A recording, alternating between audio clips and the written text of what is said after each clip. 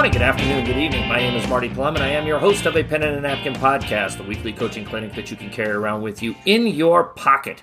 Welcome to episode number 157, and pleased to have Mr. Dane Bacon, the head girls basketball coach at Bellevue West High School here, just south of the Omaha metro area. Of course, you know, Bellevue is still part of the metro area. They're just in the Sarpy County metro area of Omaha. Coach Bacon, excited to have him on here. A lot of great stuff that we're going to talk about here tonight. My voice is kind of coming in and out here. I at times I feel like I'm sounding like I'm a 13 or 14-year-old going through puberty again, Dane.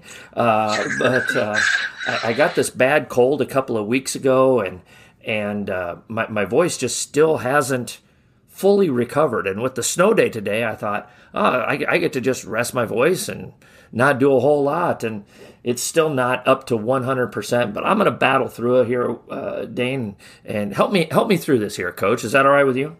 Yeah, absolutely. I'm glad you're battling through it, and I'll do the same. Yeah, all right. Well, I'm going to show the toughness here. So before we get going, of course, we want to thank our founding sponsor, Cossack Chiropractic, located at 14450 Eagle Run Drive here in Omaha. Coaches, if you or any of your athletes are struggling with balance, neck, or spinal issues, have them go see Dr. Kevin or Dr. Heidi. Give them a call, 402-964-0300. Follow us on Twitter, at a pen and a napkin. We try to put out daily coaching tidbits on the Twitter handle, so be sure to follow us there. Of course, if you're listening, you're on iTunes, so download, rate, review, give us 5 stars so that we can get the word out, gain momentum in the ratings. Please subscribe. That helps me out as well, so that we can help as many coaches as we can to educate themselves and help them hone their craft. And of course, if you have any questions, comments, suggestions, or ideas, email me at penandanapkin@gmail.com. Check out penandanapkin.com. Very good coaching website as well. Coach, how was your snow day today? Did you get through the blizzard of 2023 all right? Oh, yeah, we just barely. I was really hoping that we were going to be able to get some practice time in, but unfortunately for the snow warning, we weren't able to practice. So just been hanging out, trying to watch some film, trying to prepare for our game tomorrow. Mm-hmm. Well, let's get going here. Head coach of the Thunderbirds. I'm just going to, like we do at the beginning of most of our podcasts, I'm just going to have you tell your story, your basketball journey, how you ended up being the head girls basketball coach at Bellevue West. Yeah, sure. So I graduated from Kearney High School in 2009. I ended up going to Hastings College, and I played for Lance Creech from 2009 to 13.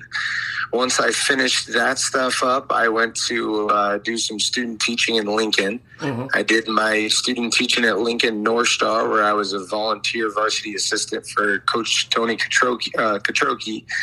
Once I finished that up, I was looking for jobs, and my wife was thinking about doing some nursing school. She applied to some schools in Omaha, mm-hmm. So I did the same and was trying to find a teaching job, and I got a teaching job at Bellevue West, and fortunately my AD, John Morrow, talked me into coaching some girls basketball, and I've been here for 9 years. This is my 5th year as the head coach at Bellevue West. Gotcha. It's you've had a good run this year. You at one point you were ranked number 1 in the state, won the holiday tournament, and we'll get to some of that here in just a little bit. But when you took over the program, Bellevue West, for those of you that don't know, is been one of our stronger programs in the state at the Class A level. But you took over at a time where the program was down a little bit, and it wasn't bad or anything like that, but just was not at the heights that the program had been at before. And, so you had a little bit of a rebuild to get things going back into the place where Bellevue West is used to being at. What are some things that you feel like you've done over the last 4 or 5 years to get the Lady T-Birds back kind of into the upper echelon of the Class A field here in the state of Nebraska? Sure. I've always been fortunate to have really, really good players. Even my first couple of years when maybe we weren't so good, I think I went 8-15 my first year. Keely Felici's on that team that's at UNO. We had a kid named Sierra Roberts that was a really good player. The following year when we were 10-14, I got Taryn Wharton that's now playing at Northern Iowa. So I've always had really, really good players. I thought what kind of slipped a little bit was our culture. Just kind of that stuff every day. The kids know that they're important. We work really hard. The preparation is where it needs to be. I thought Bellevue West, because of their success early in my first 2 years, we thought that it would just be there automatically. And we kind of had to figure out how to go back, take a couple steps back and figure out how to fix our culture and how to get that everyday type attitude and that every day we're going to work really hard. And I think that we've done that. And I think the other thing that's been great now that after you've been there a couple of years, I think the kids are really buying in. They're kind of listening to some of the things that we ask them and they're great. We have a bunch of really good players right now. So obviously the players is huge, but I thought the big thing that we had to improve my first couple of years was, how do we make this place special again? How do we help our community out, and how do we get back to those roots? When Bellevue West was so special at the state tournament every single year, and I thought the big thing was improve our culture. What were some practical steps involved with that? What are some things that you did there to help those that are feeling like they're in that situation? What are some things that you felt like you guys as a coaching staff did well to help build things up in that direction, just on a day by day process? I know you kind of a little bit. I'm going to poke and prod here a little bit, Dane. I'm going to dig a little deeper. What are some things that you felt like specifically you put into place to help get things back, to have that pride and that daily work ethic in your program again? I think the first thing that was important to me was the relationships with our players and our coaching staff. I thought that was something that was really important and something that needed to get cleaned up and fixed. So what was big is my first year, I actually taught at the elementary school. I was at Leonard Lawrence, and I wasn't up at the high school yet. And going into my second year, I was able to start teaching PE at Bellevue West. And I thought being in the hallways, being around our players every day, and being a hands-on, just letting them know that we love them, we care about them, and they could see me every day. And I thought that was bigger than basketball, right? Because at practice, you kind of got to hold them accountable. Maybe you're a little bit meaner than you are normally. But just seeing me in the hallways, knowing that I care about them, I think that those things were huge. And I thought that's what's kind of driven us into. So I believe that we have some of the best relationships with our players and our coaching staff. And we made it a really fun environment. And kids want to be there and they enjoy practice. And that's the biggest thing is how can you get 15, 16, 17-year-olds to enjoy the process, because basketball is a long grind. It's 9 months. We're in the gym at least 4 or 5 times a week, trying to get better, trying to fix it. So, the first thing that I thought that was important was, how do I make these kids understand that we care about them, we love them, and we want them to do big things in their future? How important is it for you, or how important is it for any coach to have your players see your human side? I think it's huge because you get to that point when you're at practice, you're in games, you want everything to be perfect. It's not going to be, but you're striving for all this perfection, doing everything right, doing the little stuff right. And I think that it's important for your kids to see you as the person, because when they can relate to you as a person, the relationship can be stronger. And I think when the relationship's stronger with your players, I think that they achieve more. I think that they're willing to go to bat for you a little bit more. And I just think it's super important. Was it for you as a guy who, played in high school and then went on and played 4 years in college, how tough was the adjustment for you to go from a high-level player to now being an assistant coach and stepping into that coaching realm? I think that the big thing was, when you're a player, you feel like you have all this control. I know I felt like I had a bunch of control as a player. In the game, I never really got too excited. I kind of knew that I could pick my spots and kind of figure some things out as the game went on. When you're coaching, gosh, it was a lot different just to adjust take a step back and try to figure out, okay, what do I need to do to help these players be successful? Because you kind of have a little bit less control on it, especially as the game going. You're only going to go as far as your players take you. So we really focus on trying to put our players in as many basketball situations as we can at practice, just so I'm not micromanaging them. I want them to go play, be free, be themselves. We're going to live with some mistakes, but ultimately try to put them in as many basketball situations as they possibly can so they're ready for any moment that's out there. And I thought, that was the big thing as a player, is I always felt like I had control. That first couple of years coaching, I had to really figure out is like, okay, how am I going to take a step back and how am I going to help players take control over those moments? Yeah, I've kind of been on the flip. I've coached long enough that now that my own children have been involved with stuff. And when our middle son was playing, I would always get way more stressed out in the bleachers. And I tried to. I mean, I wasn't a big yeller, kicker, screamer. In the I was a parent that kept pretty quiet in the bleachers. I hope I was. I tried to be, but oh boy, man, I would just be having kittens up there. And now that the boys are in college, I get way more nervous watching their college teams play that they're associated with than I ever do in my own games, because now I feel like, well, I have a lot more control over my games than I do just watching their teams play. So that's a scenario that I can relate to as well, Dane. So, but you learned how to do it, and that's the most important thing. So, let's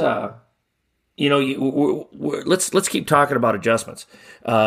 You go in, you help at North Star, and then you're the assistant coach at Bellevue West. What was it, 3 or 4 years at Bellevue West as the assistant? I was there for 4 years as the assistant. 4 years as the assistant. So, and then you slide over. You make the big 18-inch jump over to be the head man. Let's talk about those adjustments. And you talked about stuff that you had to do as far as rebuilding the program, but what was some of the other big adjustments that you felt like you had to make going from that assistant's chair to the head coaching chair, especially in the same program? Yeah, so straight from being the assistant to the head, there's a lot of players that are in the program when you're an assistant and then you go into the head coach. And I'm much different as an assistant coach as I am the head coach, which I think you have to be. Yep. As the assistant, I'm there to kind of be your buddy, try to figure out how to help you meet this expectation, try to figure out the things that you need off the court, whether it's skill work, all that kind of stuff. How do we help you meet this expectation? And I thought that was something that I was good at. But then the next year you have kids that were juniors going to be seniors, and they've got to put up with you as the head coach. And I think that, the big thing that changed, instead of me helping you meet the expectation, I was kind of setting that expectation. And if you couldn't get there, maybe we had to hold you accountable. The playing time didn't look the way you wanted to. The conversations with the players changed. I know the first couple of years that was kind of hard, just because I was much more laid back as the assistant as I am as a head coach. As a head coach, I find myself being pretty demanding. So I think early on, those relationships were really difficult, just because I kind of went from the having fun, trying to figure things out, to, this is what it looks like and this is what we want our program to be. And if you can't meet that expectation, we're going to find some kids that do. So I think that the first couple of years were really hard, just because you're trying to find your way. You're trying to figure out the things that you want to do. And just having kids that they had to see in a little bit different light, I thought that was difficult the first couple of years. But after you kind of settle down and you take a step away from it and you kind of implement your program, I think we've really taken some big strides in the past couple of years, and we hope to keep that up.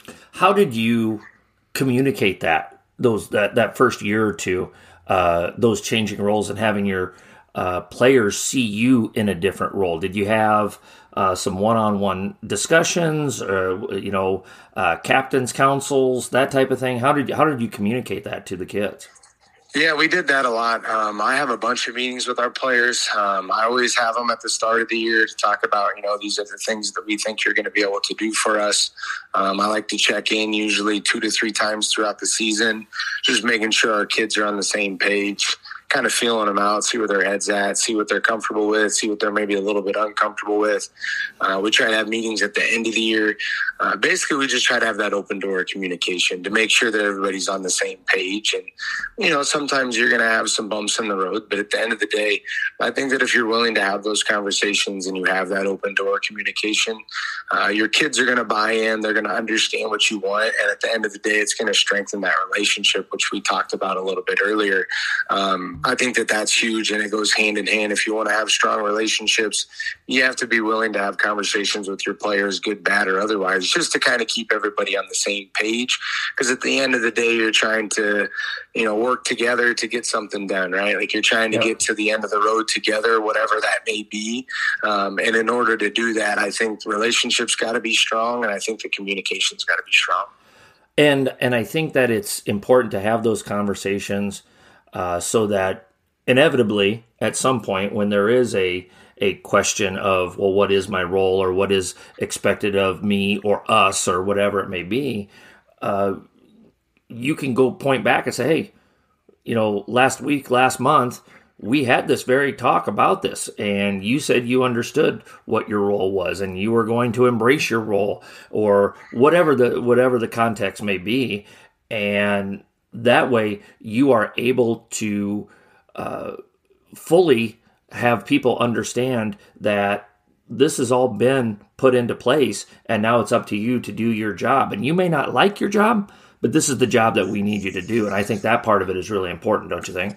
No, that's huge. Having kids understand rules, and the biggest thing about making teamwork, making it work is sacrifice, right? Like you talk about all the sacrifice that you're going to make. And just as you and I being husbands, sacrificing your time with our families and our wives, you're going to have players sacrifice shots or points or rebounds or playing time. Like sacrifice is a big thing to have. And if you guys are willing to sacrifice for one another, I think that you can accomplish special things. I love that. That is going into the practice plan tomorrow. We are going to talk about the word sacrifice tomorrow. So thank you, Dane, for that. That's going to help out my practice plan tomorrow. Thank you very much. I appreciate that. Coaches, I love doing a pen and a napkin. It is something that was intended to become a hobby, but it has become a passion and a blessing in my life. I love helping coaches, and I hope that I've been able to help you in some way, shape, or form. I want to do more, but I need your help to do that. I've recently opened up a Patreon page to help a pen and a napkin grow even further, and I'd appreciate any help that you would be willing to give to a pen and a napkin. From the layup tier, and for as little as $3 a month, to the 3-point tier, your generosity will enable a pen and a napkin to grow and develop even greater projects than we've already done. For more information, go to apenandanapkin.com and go to the Patreon link, or go to patreon.com/apenandanapkin. Okay, you have had some, over the last year and a half, you have had some, you've had some great endings to some of your games, man. Of course, you hit the game winner. Literally, one of your kids hits a buzzer beater to send you to the state tournament last year. You had a buzzer beater again this year against Millard West, I believe it was. You had a buzzer beater a week or two ago against Kearney. I mean, you're like the Brad Stevens of Nebraska high school girls basketball, drawing up all these game winners here, man. What's the secret to executing at the end of games? Well, it's got little to do with me. It's got a lot to do with the kids on our team. The kid that makes the shot to send us to the state tournament, Danny Coyer, made a big-time play. Big, strong kid. We were able to find her over the top. She sends probably the biggest shot that I've had in my young coaching career to get me to the state tournament. And then this year, it's just been, it seems like every one of our games kind of comes down to the wire. Mm-hmm. I think that we've won, we're 13-2 right now. I believe we've won 4 games by 1 or 2 points. 2 of them have been buzzer beaters or with the last couple seconds. We've got a 4-point win in Northeast. It seems like we've gotten it done. But I think ultimately it's the players. We have some really, really talented kids. We've got Naomi White, Annika Russell-Brown, Kenzie Melcher, Danny Coyer, Zael Dotzler. We've got a lot of kids that that step up in big moments. While I like to think it's me doing something, I think it's about the kids, and I think that, they've stepped up. What we like to do, especially a lot of the time, I thought early in the year we struggled, just the shot clock's new. Yeah. I thought we struggled with some late game situations, understanding when to foul, when to get a shot, when to slow it down, just because it kind of changes. So we spend a ton of time on time, score, possession. I actually found something cool online that there's a bunch of late game situations with your teams in double bonus, 1-1, up 8, down 8, 2 minutes left, 12 seconds left. We try to do as many late game situations. Mm-hmm. We'll literally spend 20 to 30 minutes every single day on time, score, possession, what we want, and try to talk kids through basketball and try to let them know if we're in this situation, this is what we want. And I think that's helped us late in games. We've had opportunities where I don't have to call timeouts because the kids have been there.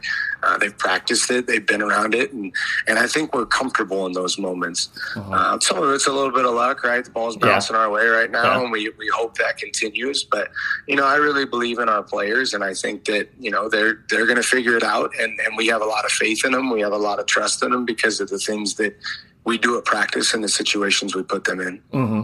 Well, and it shows with the calmness and the sureness that your kids are playing it with at the end of games.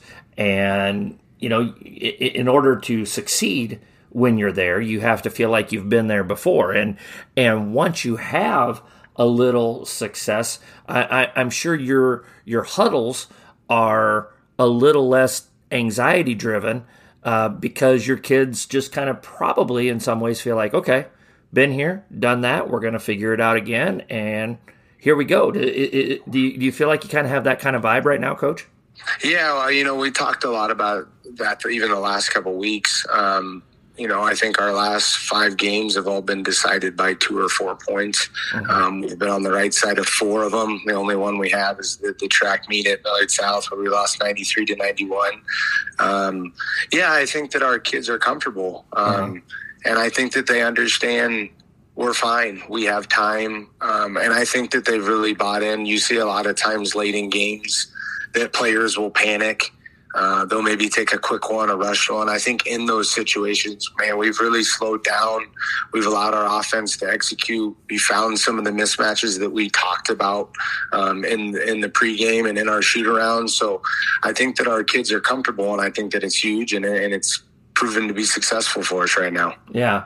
Well, that 93-91 game where you and Bryce both kind of took the air out of the ball a little bit there and walked it up a little bit, I saw that score. I was scrolling through the scores that evening at home, and I was like, that's got to be a misprint. There's no way. And not even like a 4 overtime or any, 93-91, 7 overtimes and all this other stuff, and for the folks that don't know, that is the correct score. It was 93-91, and this was a regulation game, no overtime at all. So in 32 minutes, 2 high school girls basketball teams combined for almost 100 points, which is, or 200 points, excuse me. That's why I teach history and not math. What was it like being part of something special like that? A record-setting game. It's the highest scoring game in Nebraska high school girls basketball history that didn't involve an overtime. So it's the highest score ever for a regulation game. What was that like? That had to, even while you were going through it, it had to be like, man, this is pretty awesome. Even and I think you were down, but it still had to be fun just watching that good of basketball flying up and down the floor.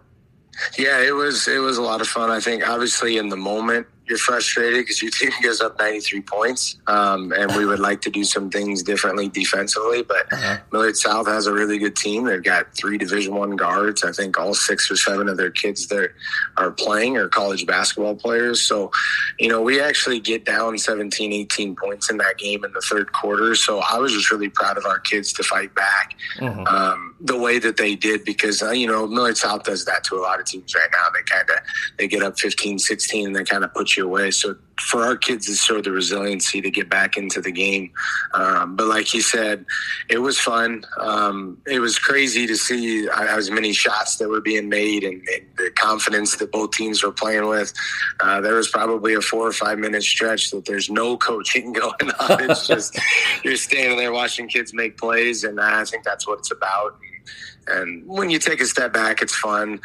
In the moment, you're thinking, how in the world can we get a freaking stop so we can maybe win this game? But stops weren't at a premium that night. Yeah, it was kind of one of those hurry up and score so we can score more type of a deal. Yeah, it was kind of what we were kind of trading threes for twos for a second. We kind of inched away, and if there's another minute left, maybe we get them. But we obviously did do enough defensively to win that game. You should have made it like a soccer game where you could have asked for extra time on the clock in regulation or something like that. Yeah, or offsides or something back behind so some of that scoring gets stopped. Yeah. But no, it was crazy. It was fun. Yeah. You came, last year you make it to the state tournament, lost in the first round, lost like you said, the Wharton girl goes to Northern Iowa, Division I kid, obviously, and they're having a really nice year this year. And you knew you were going to have a good team. But like I said, you've won a bunch of close games, and you deserve to win those close games. And now the numbers start to add themselves up. And like you said, you're at 13-2. You won the holiday tournament as the 7 seed, which is almost unheard of. Usually it's the top, 2 or 3 seeds are in the running for the championship, but you ended up winning it as the 7 seed. So now in some ways, has the mindset changed a little bit where it's, hey, we can be good. We are good. We just got to go out and prove it. And now you've kind of gone out and proved it. You've won the holiday tournament, which is really, really hard to do here in the Metro. You have this great game against Millard South at their place. They've won 1 billion games in a row there, so forth and so on. So is it a point where you're still building your kids up, or is it like, hey, let's not let this get to our heads here. We got to keep our nose to the grindstone, and perhaps that philosophy shifts a little bit to where you're trying to keep them on edge a little bit more and keep them hungry and not have them be satisfied with where they're at. Yeah, I think it's a little bit of both. Early in the year, you're definitely taking it, one day at a time, one practice at a time. The holiday tournament run was, something that I don't know if we knew we were capable of. But as those games were happening and the matchups that we got, we felt good about them.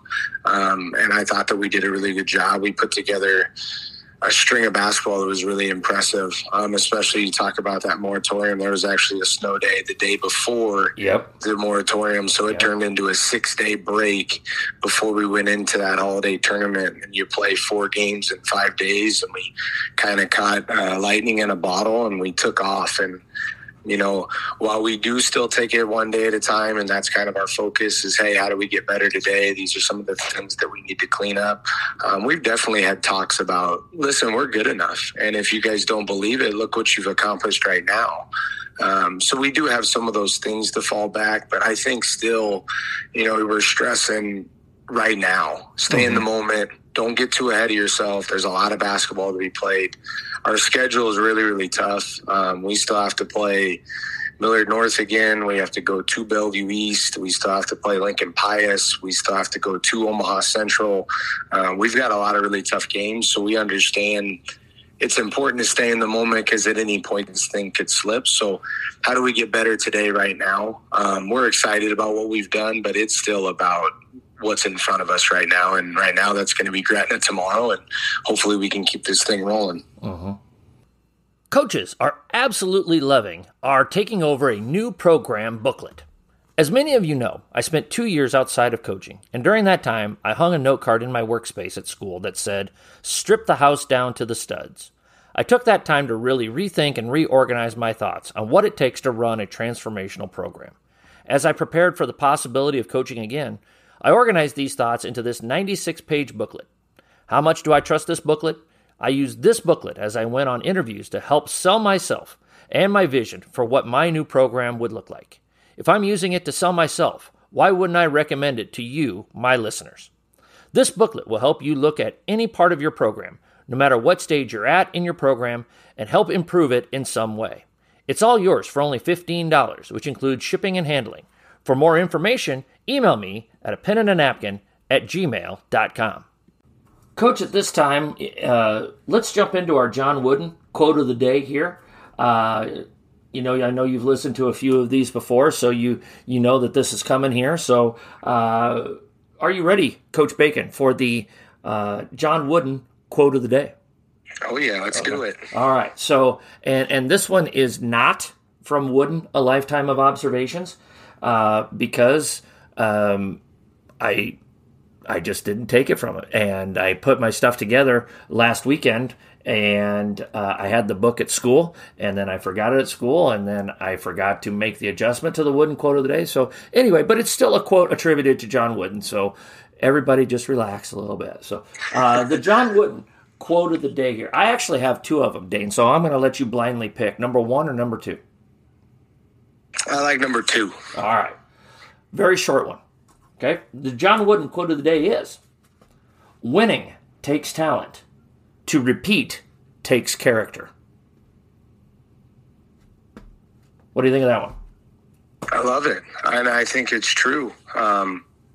Winning is about talent, but if you don't know how to win with character, if you don't know how to work hard when you're still winning, I think you're missing the point. So I love it. I think it hits true. I think that it's something that, you told me I helped you with your practice plan. I think you just helped me with mine for tomorrow. So thank you for that. Hey, well, we're even. We're even. So that's a good thing there. So, all right. Well, let's jump into your nuts and bolts of your basketball philosophy here, Dane. Let's start here. You can't have a game that goes 93-91, and we're not going to talk about transition offense. I don't care what anybody says here. If you score 91 points in regulation in any game, win or lose, we're going to talk about it. So obviously, you like to play at a high tempo. You like to get the ball up and down the floor. So tell us about your transition offensive philosophy, how you implement it in practice, maybe what are some drills that you do with it. And, when I need to interrupt, I'll try to do so politely with some follow-up questions.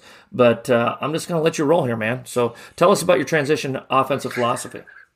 Sure. So actually, I kind of stole it from the Paul West head. So we do just the numbered break. And we kind of have our kids understand their numbers early on in the season. We have a couple breakdown things that we'll do. We'll number them 1, 2, 3, 4, 5. We like our 4 to take the basketball out. 1's going to try to catch it on the run or on the elbow. 2s and 3s will run up the right and left side of the floor, and we want our 5 to rim run.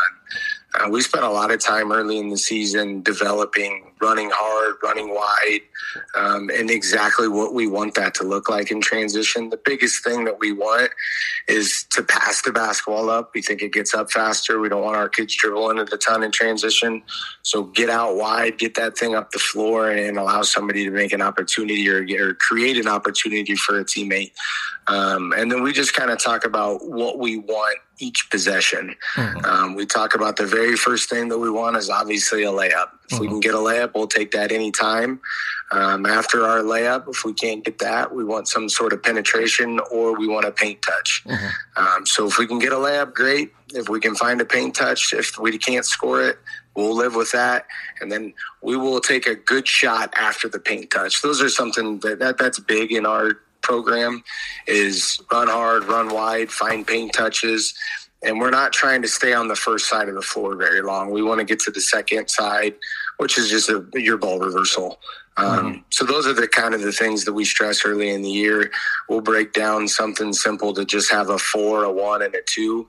So our 4, it'll just be 3-on-0. Our 4 will make a layup, grab basketball out, throw it into our 1, and our 1 just literally kicks it up to 2. 2 goes and scores 1 in transition. And we'll just kind of break that thing down. And then, and I know everybody does it.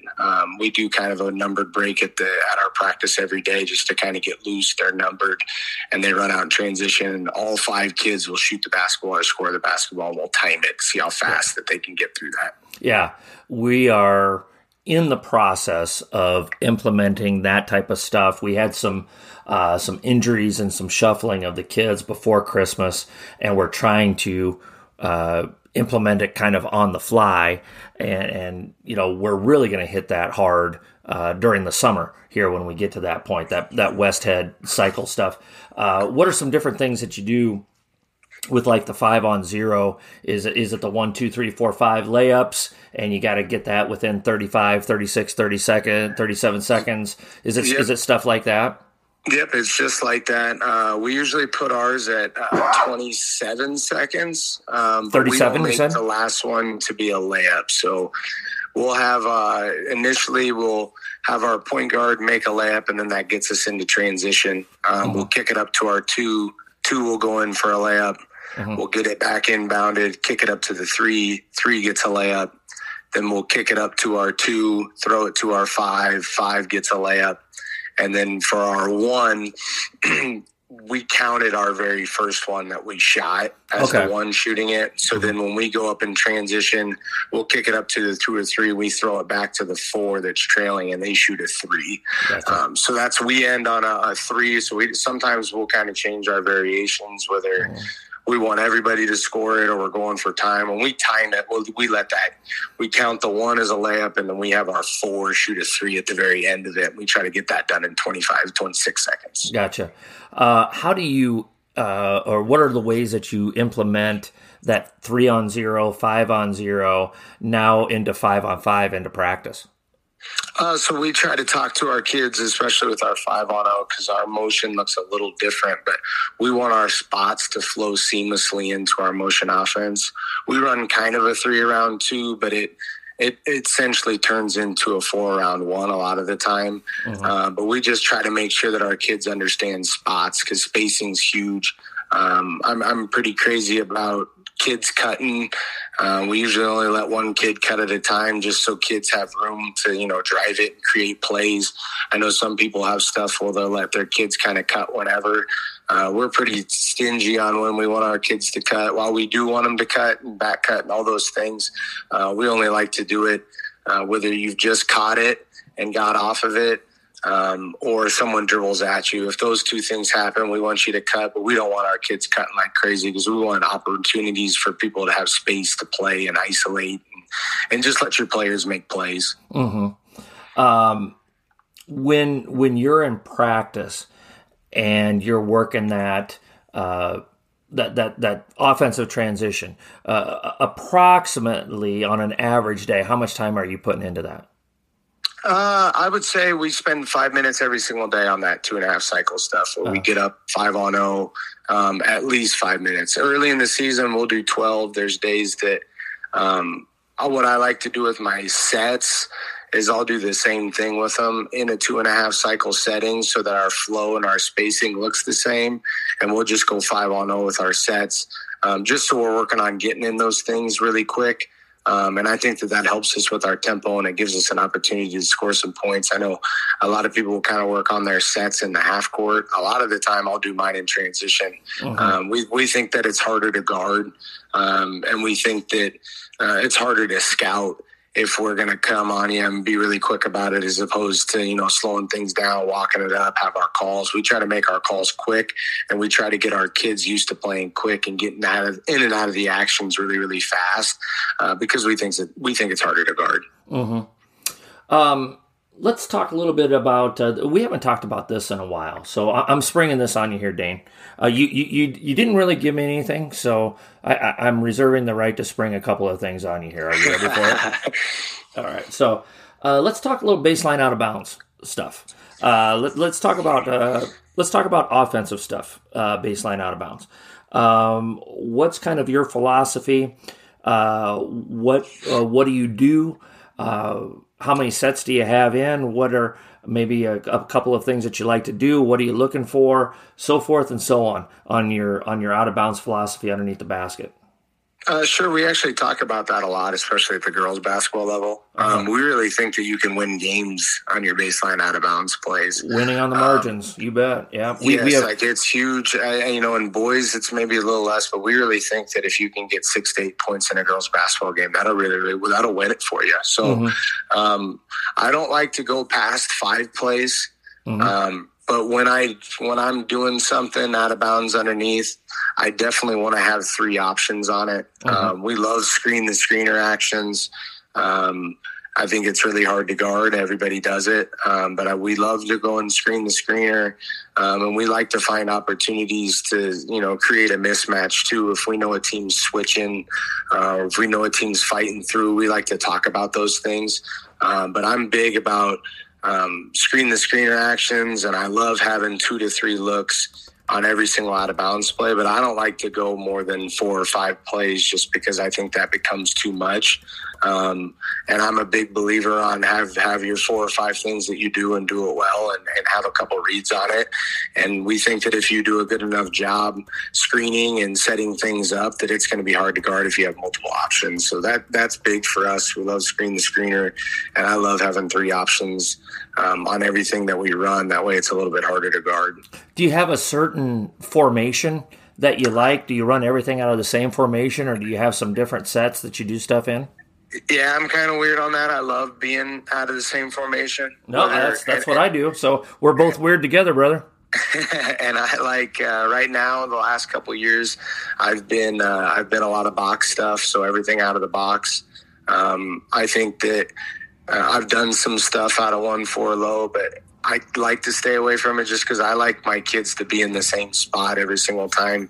Just because, as you know, when we get into this stretch in January and February, everybody knows what you're doing. So if you can mask it a little bit at all, I think that that's big. The other thing that we implemented this year that's a little different is I don't call them. I have the kids huddle up, and we talk about some of the things that we want them to look at, or some of the things that we believe in the pregame that the other team will struggle with. But I'm not making my calls like I used to in the past, holding my finger up and allowing people to kind of scout you and talk about it. Because I think that in the past, it's kind of gotten to our kids' heads if another coach can kind of yell out what we're doing. So we're big about ball goes out of bounds. If we know that there's an out of bounds play underneath that's about to be called, our kids are going to huddle up. They're going to say what we're in. They're going to go execute. So we talked about those game winners. That had little to do with me because we scored that one against Millard West on out of bounds play underneath, and that was something that our kids called based on what we talked about early in the shoot around. So. Those are kind of what we like to do. 3 options, run them out of the box, and try to be a little bit harder to scout. How about on the defensive side? What do you do as you're going through? Because like you said, I really feel like very few teams can just not pay attention to baseline out of bounds plays, and usually if they're really good, they are. They are paying attention to it. That's what I mean by that statement. Sure. Yep. One of the things that we've really emphasized since I took over my new job is, this is an area that we can win on the margins. And if we can prevent 6 easy points a game, and if we can get 6 easy points a game, that's a 12-point swing, kids. And 12 points in girls basketball is a massive amount of points. Not when it's 93-91 day, but it's in most games, that's a lot of points. And so I most people really emphasize the offensive part of it, but I also think there's a defensive side to it too. So what do you kind of do on that as well? I think it really based on your personnel. What does it look like? And that kind of allows you to do some things. Right now, we have a really big, strong post player, Dane Bacon. So a lot of the time, we'll have that kid get through. We switch a lot of screens. That's kind of the way that we like to play defense, just in a half-court situation, full-court situation. We like to get up, speed you up, switch all screens. We've had to change a little bit of that just because Danny's big and strong, and we don't want her to get switched on some little guards, and we also don't want our smalls have to guard big. So what we've done a lot this year is we have Danny get through everything. That way she can stay with her matchup. I think that's big, is keep the matchups that you want. The other thing that we like to do is we like to take another big, strong player, even if it means that they're not going to match up with their player that we have in the scouting report. We'll have them guard the inbounder. That way they can kind of be another layer of help.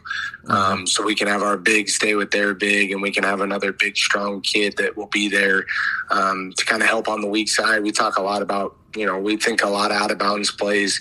They set you up on the weak side first, and then they come back to the strong side, whether it's screen the screener or shooter out or all those kind of things. So those are the principles that we kind of talk about, is we have our big get through everything. We have another strong player guard the inbounder and kind of be a helper. And then based on, what we've seen, we'll have guard-to-guard switch a lot of stuff still just to take things away. A pen and a napkin university videos are just another way that a pen and a napkin can help you become a better coach. Our university video library is constantly expanding, with topics ranging from interviewing for a job to full court defense to 25 universal truths about coaching. Our university videos will help you round out your skill set as a coach and help you hone your craft. Videos are $10 a piece, with bundling options available. To order, you can DM me on Twitter, send me an email at apenandanapkin@gmail.com, or order from our website, apenandanapkin.com. Be sure to check out the A Pen and a Napkin video library. Let's talk a little shooting here. What's some of your favorite shooting drills? What are some things that you like to do? What are you emphasizing in your shooting drills? How much shooting do you do each day in practice? That's like 6 questions rolled up into one there. So let's just talk shooting philosophy, shooting drills, and what you do with them in practice, Coach. Sure. We spend at a minimum 15, 20 minutes on shooting every single day. We obviously believe that that's the most important thing in the game, right? Put the ball in the basket. So we spend a ton of time with shooting. That's what we start with every single day, as a partner shooting drill. It's our favorite thing. It's literally simple. We call it 4-quarter. We put 4 minutes on the clock. You have a ball and a partner, and then we'll tell you first quarter, everything's catch and shoot 15 feet, and you're just shooting, get to your basketball, get to your partner. And then the second minute, we'll go catch and shoot threes. The third minute, we go one dribble pull-ups. When we go one dribble pull-ups, we have them alternate going left and right. And then we also have them always catch it at the three-point line when they're doing pull-ups. And then the fourth quarter, which we think is kind of fun, is we let them do whatever they want. So we kind of use that as like a buzzer beater. So if you want to get into your step backs or your floaters, or kind of have some creativity, but we usually set a number every single day that they've got to get to. And we love starting our practice with that. We love doing 3-person 2-ball.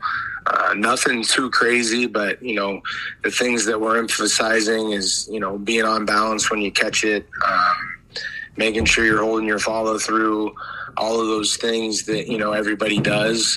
We spend a lot of time with it. It almost looks kind of preschool at times. But we really think that, that's where you can set yourself apart, is finding a way to shoot the basketball better.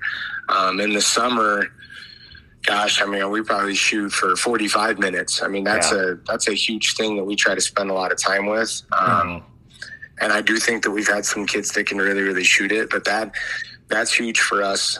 We try to shoot every single day, and now there's days that we might miss some opportunities to shoot, but if we have enough practice time, we're gonna shoot that thing as much as we can. And the other thing that we like to do is we like to try to put you in game situations and taking shots that we want them to shoot. So we'll manipulate a lot of paint touches in our shooting, whether that's me and you or partner shooting, and we create it to where your partner's got to drive it to the paint before you get to shoot it. We do things like that just to kind of get our kids accustomed to the shots that we want to take.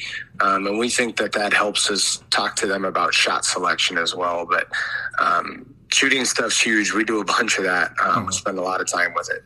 So you start out with it in practice on most days, correct? Oh, yeah, every day. Very first thing. We start out, yep. Yeah. Where else, if you're doing 20 minutes worth, where else are you trying and every practice is different, so, most practice plans are going to look different depending on your needs of the day. But when are you usually sprinkling in those other 15 to 20 minutes of shooting? So we'll usually go our first 10 minutes of shooting, then we'll go 25, 30 minutes of defensive stuff. Then we'll do 20 minutes of offensive game situations, those things that we talked about. And then after that, we usually end practice when we're tired. We'll do a 12, 15-minute shooting segment. A lot of the time we'll do spots.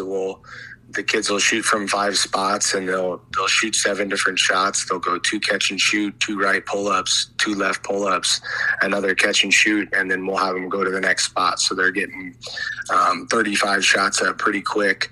Mm-hmm. We do a lot of that stuff at the end of practice. We do some other things where, a lot of coaches do the wing to corner shooting.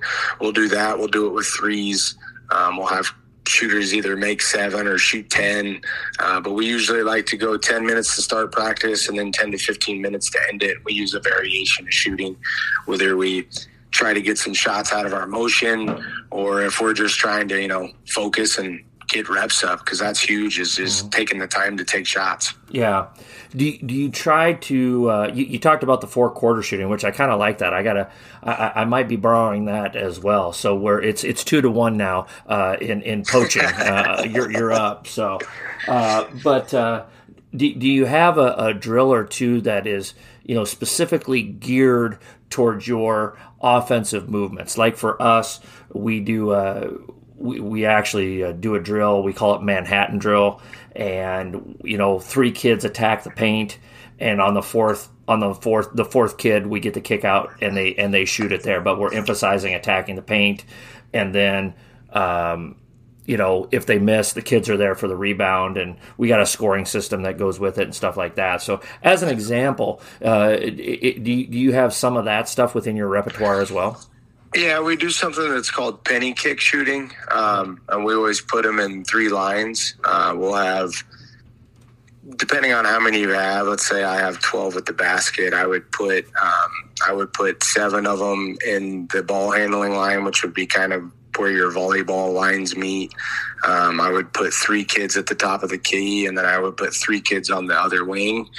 And then we would just kind of teach them where we want penetration. So, and that also helps us with our movement. If there's middle penetration from a wing, this is the appropriate fill that we want to see in our offense. We'll do that, and we'll get 10 makes out of it. So typically it's, if I'm handling it, I'll either work on my footwork, whether I'll spin it out to myself and I'll kind of jab step, rip step, drive to the middle. Then we work on throwing passes with outside hands away from defense and kind of teach our motion. Mm-hmm. Because I don't like to overcoach it, so I want kids to react. So we spend a lot of time with that. So if it's middle drive, I'll drive it middle, I'll pitch it, we'll go one more extra pass before we shoot it, just to kind of instill extra passes. And also, if there's middle drive, this is what we want. And then we'll do the same look, but we'll drive it to the baseline side. And that kid on the top of the key will fill behind, and then the kid on the wing goes down to the corner, and it gives us an opportunity to throw some different passes that we'll throw in a game, and also kind of use on different patterns that we use with our players and our offense. Gotcha. Great stuff. Let's wrap up with this one here then, Coach. Let's talk about your summer or what you're doing as far as athleticism, plyometrics, weight room, stuff like that. Obviously at the Class A, one of your predecessors there at Bellevue West, Matt Fritchie, one of his sayings was, it's not about the X's and O's, it's about the Jills and the Joes. And you got to have, if you're going to compete at the Class A level, let alone any level, but especially at the Class A level, the big school level, you got to have some great athletes. And with great athletes comes weight room commitment, building up your athleticism to maximize your athleticism, so forth and so on. So what are some of the things that you guys are doing within your program to build up just your overall athleticism within your players? Sure. So actually at Bellevue, we have a program that we use that's called Volt. VOLT, which is outstanding. Our football coach, Mike Huffman, is another very, very good coach, kind of saw this program and started to use it. And basically it's a personal trainer. So it builds all your workouts for your athletes. You can pick sports specific stuff. So like our girls get to come in and we can literally select girls basketball player, and it gives us lifts that are going to help girls basketball players. In the past, you can kind of use it based on your players too. Say you have a kid that plays volleyball and she plays basketball, she can pick an all-around athlete in this program and she can lift. So usually our summer in June and July, we're in there 2 to 3 hours a day. We start lifting. We want them to be fresh in that weight room. So we really try to get after it to make those kids stronger, because we think that the weight room's huge. We try to lift during the year too. So our summers, first and foremost, we're in the weight room trying to get stronger, and we're trying to move some weight around just so our players are getting stronger. So that program's great. All of our sports use it at Bellevue West. We think it's fantastic.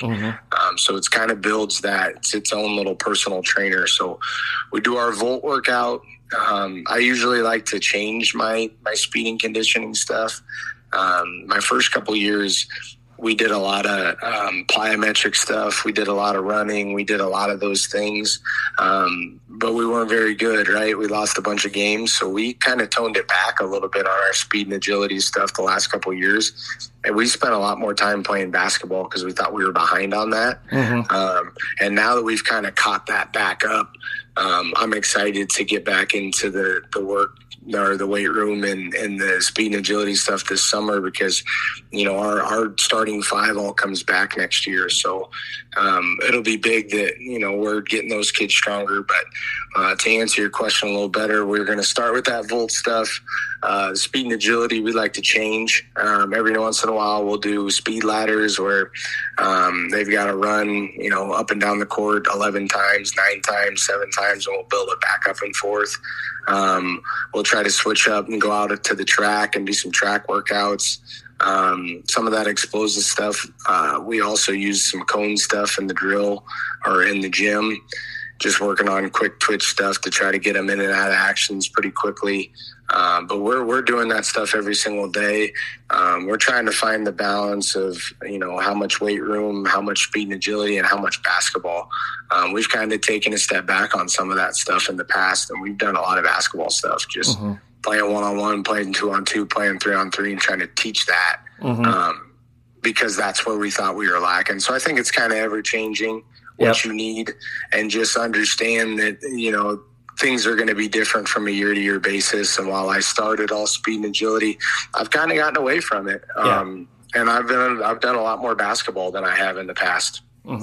What about right now? And I think sometimes we as coaches, when we get into the season, we do all these great things in June and July, and we feel really good about it. And then we get into the season, and then you get distracted by various different types of things. And a lot of times one of those things that suffers is that strength and conditioning area. What do you have your kids doing right now? How are you keeping that strength and conditioning an emphasis while also being aware that, hey, we've got, you know, 3 games this week, or we got practice. They've obviously got to go to school and they've got to do homework and that type of thing. So how are you still implementing that strength and conditioning stuff while the season is going? You know, a real simple one that we do being in Bellevue West is we try to tell all of our kids to be in a weight room class. So we're fortunate enough that we offer strength and conditioning in our classrooms. So we try to stress our players to take that. Take that class just so they're in it year round and they get used to that lifting. And right now all of our starters are in the weight room. Our top 6 to 7 kids, they all take a strength and conditioning class.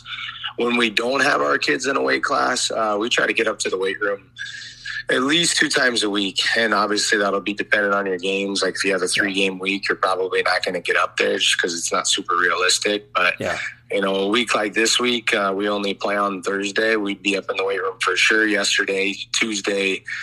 Just make sure we're maintaining. You're not going to go lift really heavy or for a super long time or anything like that, but more or less to try to maintain it, because basketball, like you said, you do all those great things in the off season and kids put on muscle and do all these things. But once you get into the grind of the season, it's hard. Yeah. Kids are running a lot. They're putting a lot of miles on their legs. We don't go very deep right now. We play about 6 or 7 kids. So it's hard to find that balance, but we think it's important to make sure that those kids are keeping that strength just from a injury prevention and also just making them better athletes. Yeah. And I think you get your gains in the off season and you maintain during the season. And if you can just maintain, that's about the best case scenario because of the demands on the kids, both physically, mentally. Like I said, they're going to school, they're doing homework. Some of them have part-time jobs, all those different things. And so if you can keep it at a maintain level, then you've really succeeded. That's always been my philosophy, Yep, I think you nailed it. I think that's definitely what we try to do at Bellevue West as well. All right. Well, we're going to stop there with me being right on something, Dane. How's that sound? That sounds fantastic. I thought you got a lot right tonight. I appreciate it, man. Thanks so much. So, if folks are interested in the Lady T-Bird program, how can they find stuff about it, about your program on social media or any of those platforms? We love our Twitter. We think we do a really good job with that. I say we just because I run it. I try to take some time with that, but follow us at Lady T-Bird B-Ball. We try to update whether we're going to have skills clinics, how our kids are playing, the results of our games. We try to keep all that stuff easily accessible. I think our kids really like it. And win or lose, we put stuff on there. I know some people don't do that, but if I lose, you're still going to see our tweet. We're still going to take care of our kids and promote them and let them know how well they're playing. Great stuff. Dane Bacon, head girls basketball coach at Bellevue West High School here in just south of Omaha, Nebraska.